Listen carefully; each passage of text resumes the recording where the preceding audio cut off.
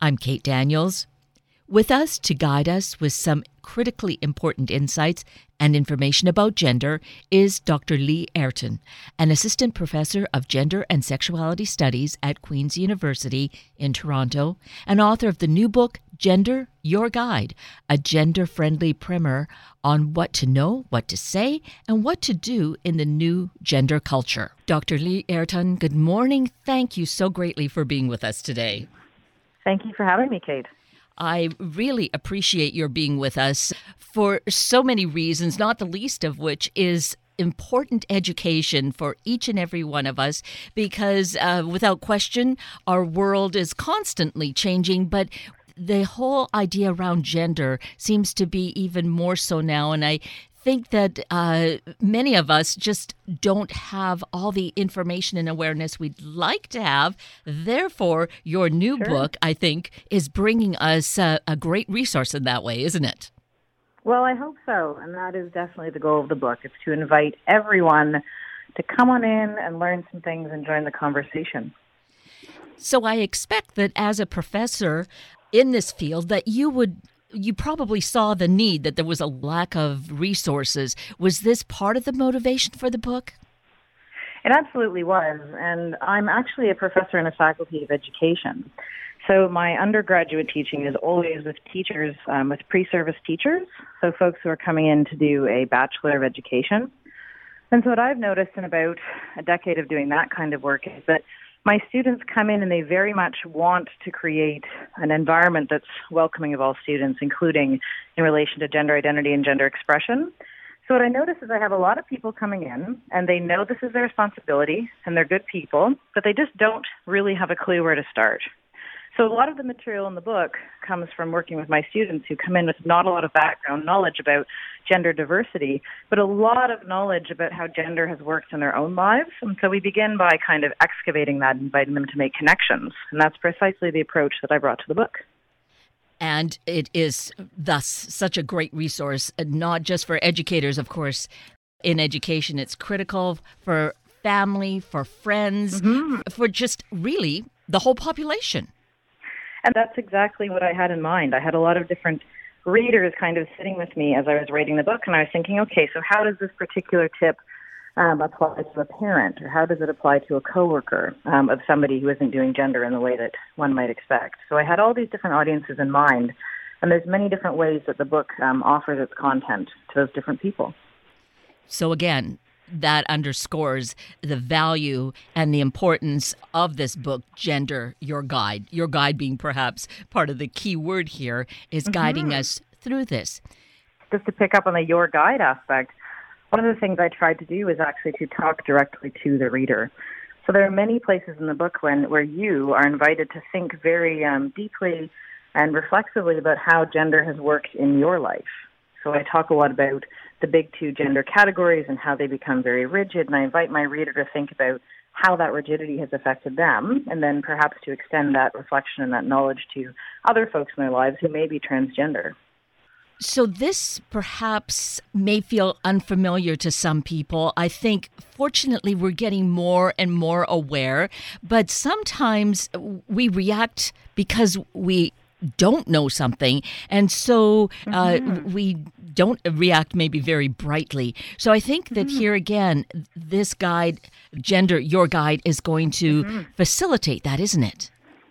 It is. It has a kind of a project in the book that I try to advance is to make it more normalized that people will make mistakes, whether it's calling me the wrong pronoun or slipping up once you know what my pronoun is, which in my case is they, them, or saying sort of the wrong or incorrect gendered thing about a person.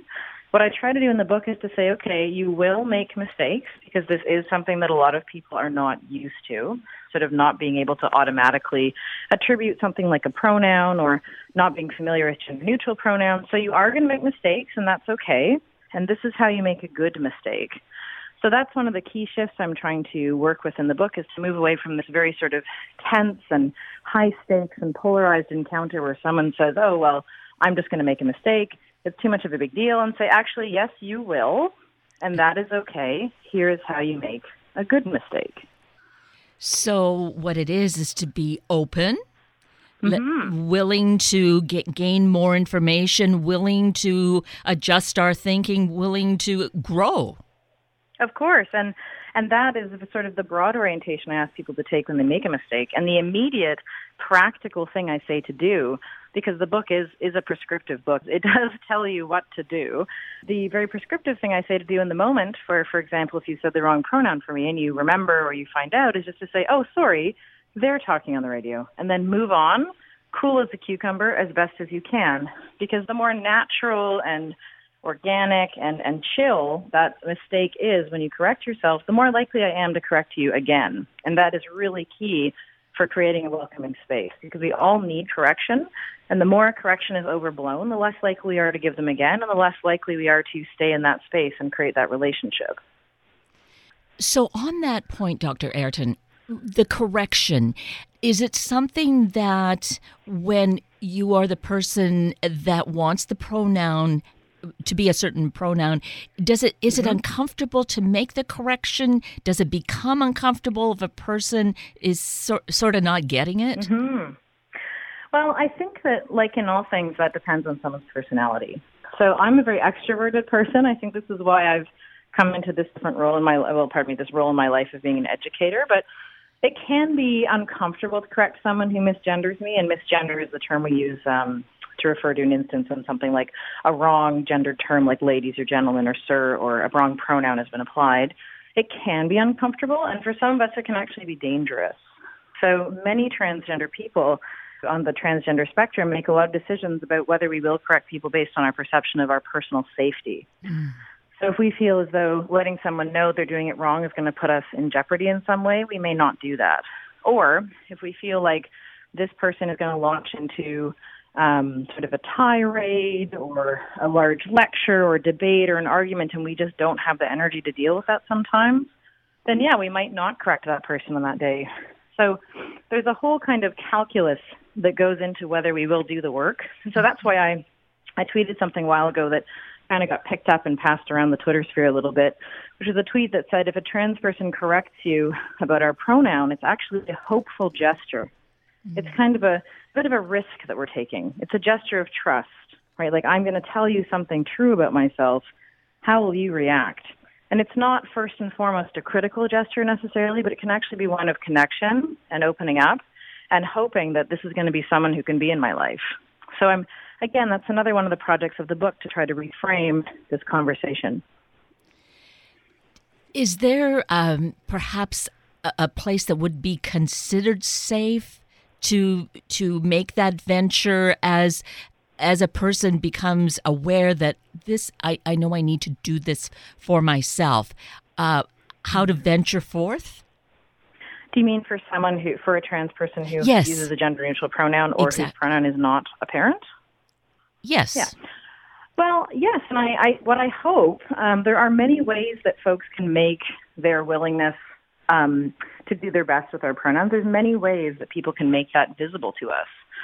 So yeah, places where that competence already exists, where people have a bit of exposure to trans people, a bit of practice with gender-neutral pronouns, those are going to be places where it's going to go better. So in the book, I offer many different ways to do what I call signposting. And signposting is where you actually share your own pronoun. So, Kate, I'm going to go out on a limb here and think your pronouns are likely she, her. Does that make sense? Yes. Right. So what you might do if you're running a meeting or an event is you might just say, hi, I'm Kate, and my pronouns are she, her, and leave it at that. And what that does is it causes people like me to kind of stick up our antenna and say, oh, this person is somebody who knows about pronouns, right? There's someone who has that knowledge that this is something that many of us do have to say about ourselves in this moment while this is still re-emerging into public life. So that's useful. Another thing you can do is you can actually put it in your email signature, and that is useful because then that's sort of a little message that travels around the internet and, again, has that same effect of people saying, oh, okay, I can tell Kate about my pronouns. This is something that she is aware of. So that's a way to make the space around you a little bit safer for people to come to you, at least, and say, hey, you know what? This is my deal. Can you support me? That is incredibly wonderful. That we all will do this naturally, and it just is a part of life as we evolve. And it will become a part of life. I mean, that's the thing. You can't stop language change. So in this case, the change that's most visible to people is using singular they for a new purpose, because everyone says they are for one person if you don't know who they are. Like, oh, the postal worker just dropped off the package, but I don't know where they dropped it. Mm-hmm. Right? That's singular they for one person you don't know. And the new thing for many people is to use that old tool for a new purpose, which is to refer to someone who you do know, but who is not a man or a woman, who is non-binary. So again, I guess a third shift the book is making is bringing that into public consciousness, that this is not a new thing. This is an old thing being repurposed for a new purpose. Yes. And one thing that I do find, but again, it could be something as we move forward, and we're still in this kind of babyhood part of it, at least I regard it that way, is I do see some people wearing like a type of name tag that will say either my pronouns are, or just say, put their name and put the pronouns right below the name. Oh, yes. And there's actually, in sort of more organized gatherings, there has been some movement towards creating space on name badges, or to create additions to name badges that people can use. So if you're organizing an event or a conference, for example, often some organizers, a classic example is the WisCon Feminist Science Fiction Conference, which was a kind of pioneer of this. They have an extra space or an extra tool that you can use to have your pronouns on your badge. There's also often at larger conferences, badges are created by an online system. So there's also the possibility for many conferences of having an extra entry, and then people can put their pronouns if they wish. No one should be compelled to do that, but if they wish, you can put your pronouns on there, and they will appear on your badge. In fact, I've figured out a couple of ways to hack different kinds of badges at these events by finding a field that will appear on the badge when it's printed and just putting my pronouns in there. So that's something that I and many other trans people have come up with. But yeah, there are many ways that this is already being done, and it will continue to grow, because you can't stop language changes of this kind. Even as they can be controversial, they are coming, and there's very little that can be done about that. I am not sorry to say. Well, and isn't controversy part of change? You're just going to always get that kind of a push and pull. Oh, yeah. And actually in the book, I have two colleagues of mine, Lex Kennelly and Bronwyn Bjorkman, and they are linguists. And one of the things that they taught me about, and there's all these little sidebars about linguist Q&A where they answer burning questions about, oh, wait a minute, is this grammatically correct? Or what is this, blah-de-blah? And one of the things that I learned from Lex in particular is that language changes happen above the level of consciousness or below the level of consciousness, but they are always happening. So language is always changing, but we usually only notice when language is changing when we are conscious of it, because it is attached to some kind of social significance.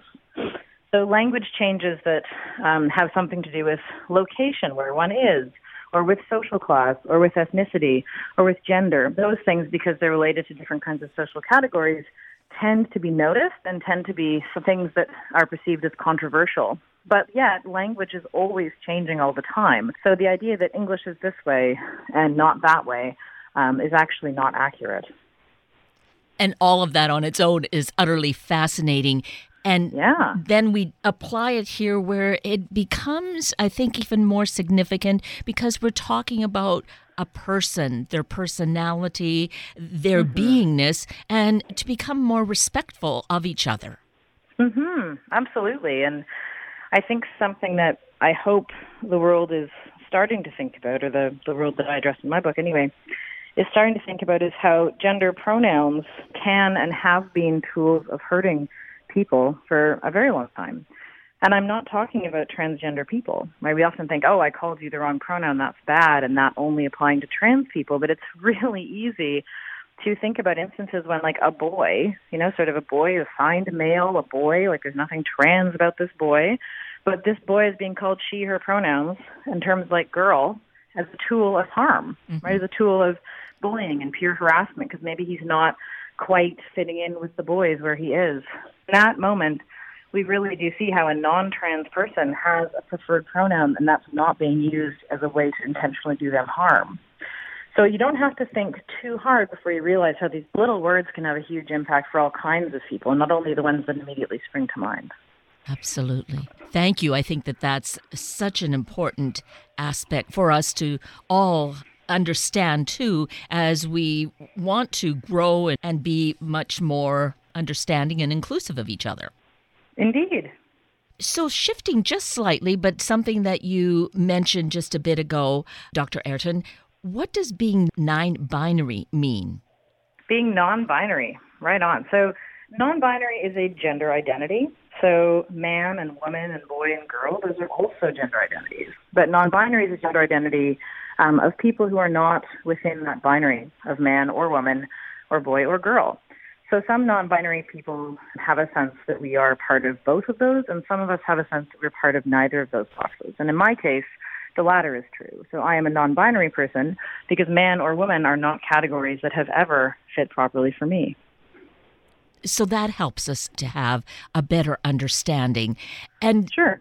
And it's not anything new, is it? Because there will be people who say, well, don't think that way. Just change it. But hasn't this been really the case since the beginning of time, probably? Oh, sure.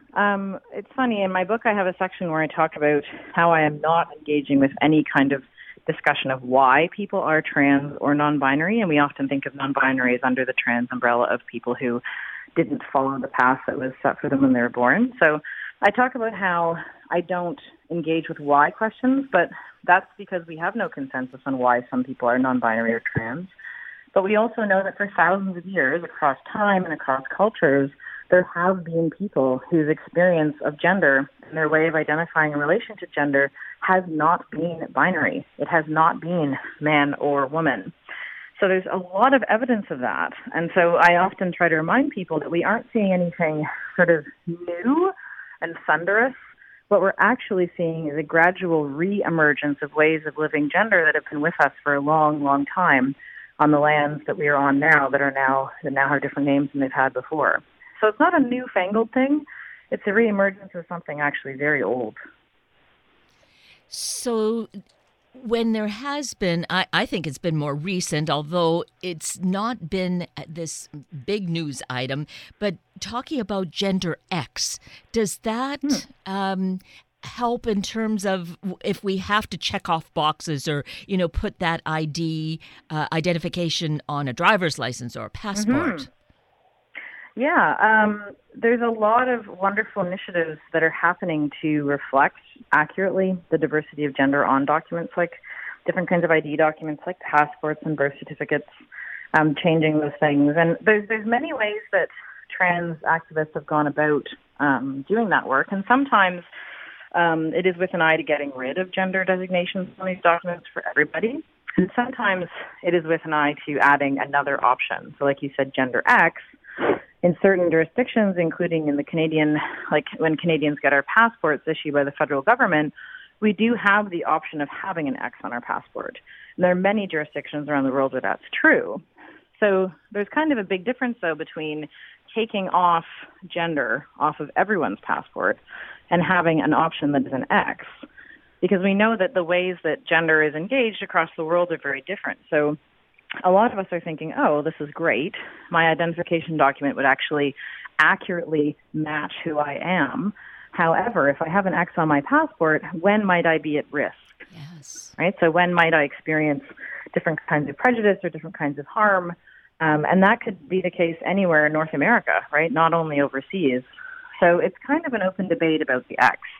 It's a good sort of placeholder and a good step, but I don't think for most trans people, that is the end of the road because of this kind of risk of disclosure that they may choose to not have happen at any particular time.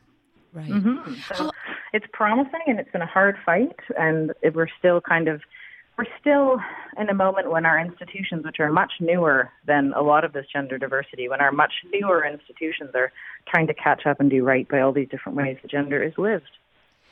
How long has it been that Canada has offered that on the passport? Oh, that's very recent. I believe it was last year, Oh. if not the year before, and that was as a result of a lot of activist work done by a non-binary person in Vancouver named Joshua Ferguson. And so, as you have just stated, it still is a process to figure out, whether this is really the right path, a good path, or maybe not to have those identifications at all, so that again we have more of what we're going to call like a even playing field. Of course, not just a solution that marks some people as way over here in terms of most people's understanding of gender. And for your listeners, many of them, of course, will participate in sports or in workplaces or in other places where they are invited to give information about themselves on the grounds of gender in forms, right? So it's not just the government that asks this of us. It's HR departments when we fill out different kinds of forms. It's registering for different kinds of activities. Whenever people participate in a research study or survey, they're very often asked for these items. So another really exciting thing that I'm seeing is the invention of other ways to collect that data and a rethinking of what that data is for. I mean, what do you actually know about a sample of people if you've invited everyone to select one of those boxes? Like for some kinds of research or some surveys, that's very relevant to know that these people are men and these people are women. But for other kinds of research, that has no meaning at all. So increasingly, I'm noticing researchers become aware of the fact that having a simple male-female box or man-woman box, which are a little different, that is not sufficient. So an excellent emerging best practice, for example, is if there's research that is relevant to people who are women, right? It will say simply, are you a woman? Yes or no. And what that actually means for the person in question is entirely up to them. So there's all kinds of ways that survey research and other research is really catching up to the diversity of gender. Again, such important food for thought, I'll call it, that we can find in this really excellent book, Gender, Your Guide. And I would think that it would be such a great resource for a young person for their own, perhaps, education, to kind of glean some information. But if they are, regardless of where they might be in their awareness, to share with family, would you say this would be a great way to share with family and friends to get them to have a better understanding of self? Absolutely. In fact, the book has two parts, a large part and a tiny part. And the tiny part is a coda at the back of the book that's called To the Trans Person Whose Person is Reading This Book. And that is really the only part of the book that is directly addressed to a transgender or non-binary person. And it sort of talks a bit about who I am, why I wrote the book, and it offers some of the self-advocacy strategies that I've worked with many people to develop over the years. But the majority of the book's content is for people who are not transgender or non-binary, right? It is the book that so many people, I've heard this request, so what can I give my mom? What can I give my teacher? What can I give my boss? And this is the book, right? This offers a very connective and accessible account of how gender works, how gender affects you, what transgender means, and what you can actually do with your language and your action to make your workplace, your family, your sports team, your mosque, your synagogue, your church, etc., to make those places more immediately welcoming in terms of how people relate to each other for people who are not doing gender the way we might expect. So it is the book for a teenager who's just trying to figure out their gender stuff to take and say, hey, mom and dad, here you go, right? It's the book for parents of a non-binary trans kid to say, you know what, teacher, here you go. So that's exactly what the book is for. So I'm hoping that it sparks a lot of interesting conversations and useful, practical conversations about supporting others, particularly this holiday season. Yes, perfect timing in that regard. To be able to be more informed, educated, supportive. And that's the thing. Say your young person comes to you, whether as a teacher, whether as a parent, how... I think I know how we need to react, but maybe we need to spell that out, how to receive that. Do you mean when you're a person working in a position of support or authority with a young person who comes out as transgender to you? Yes. Well, first, I think it's important to recognize that many school districts have policies and they have people who, it's part of their portfolio to offer support and guidance during a time when in a school a young person would be wanting to socially transition. So that includes usually things like changing name and pronoun, and sometimes aspects of gender expression, which is sort of like clothing and hair and things like that. So if you are working in sort of a formalized work environment and you receive that kind of disclosure from a young person, it's very unlikely that nobody has thought of that before, and it's very unlikely that there isn't a thing. So ask around anonymously, protecting the confidentiality of that young person, and access what is already there. Have people already socially transitioned where you are? What kinds of resources are available? Yeah, so the first message there, and this is a very 2018 message because we've come so far already in many jurisdictions, is that you are not alone in trying to figure out what to do. So access what is around you. And that's really I think, all I can go into in the span of a radio interview. Sure. And it's just another reminder of how much work is being done and how much work has been done by trans people to have these kinds of policies in place and the laws that require them, which is fantastic. And I think it is noteworthy that there are certain pockets of the country, certain regions that are potentially more supportive and more and are safer that way.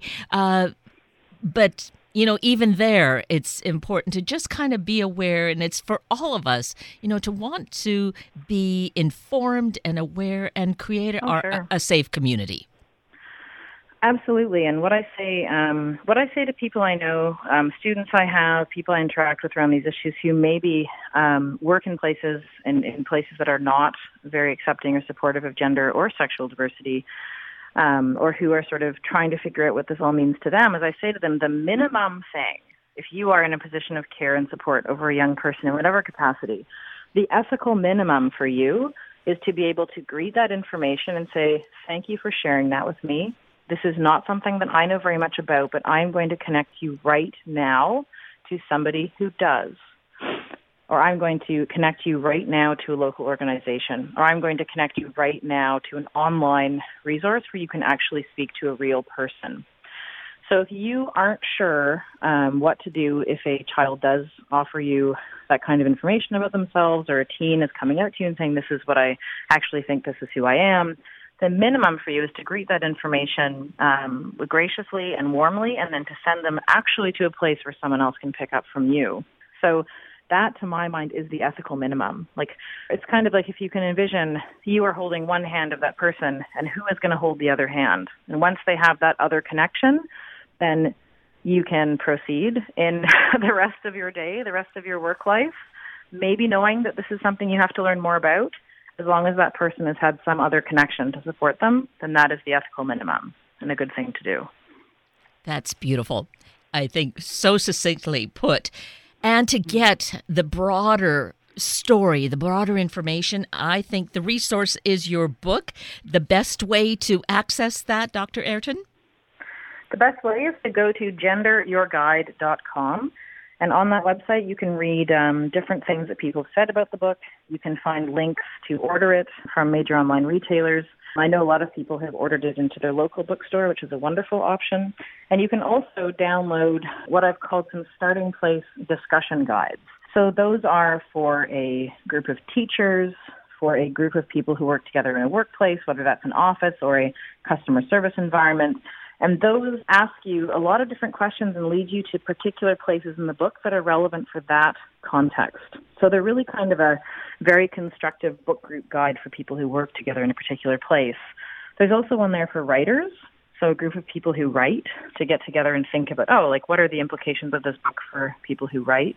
And there's one to guide any group of folks together in pronoun practice, because there's a lot of practical stuff in the book. And with one of these discussion guides, you can actually run a workshop on your own. And if you do that, I'd love to hear how it went. And you can find me on Twitter at Lee Airton. Perfect. Well, this has been most illuminating and important conversation.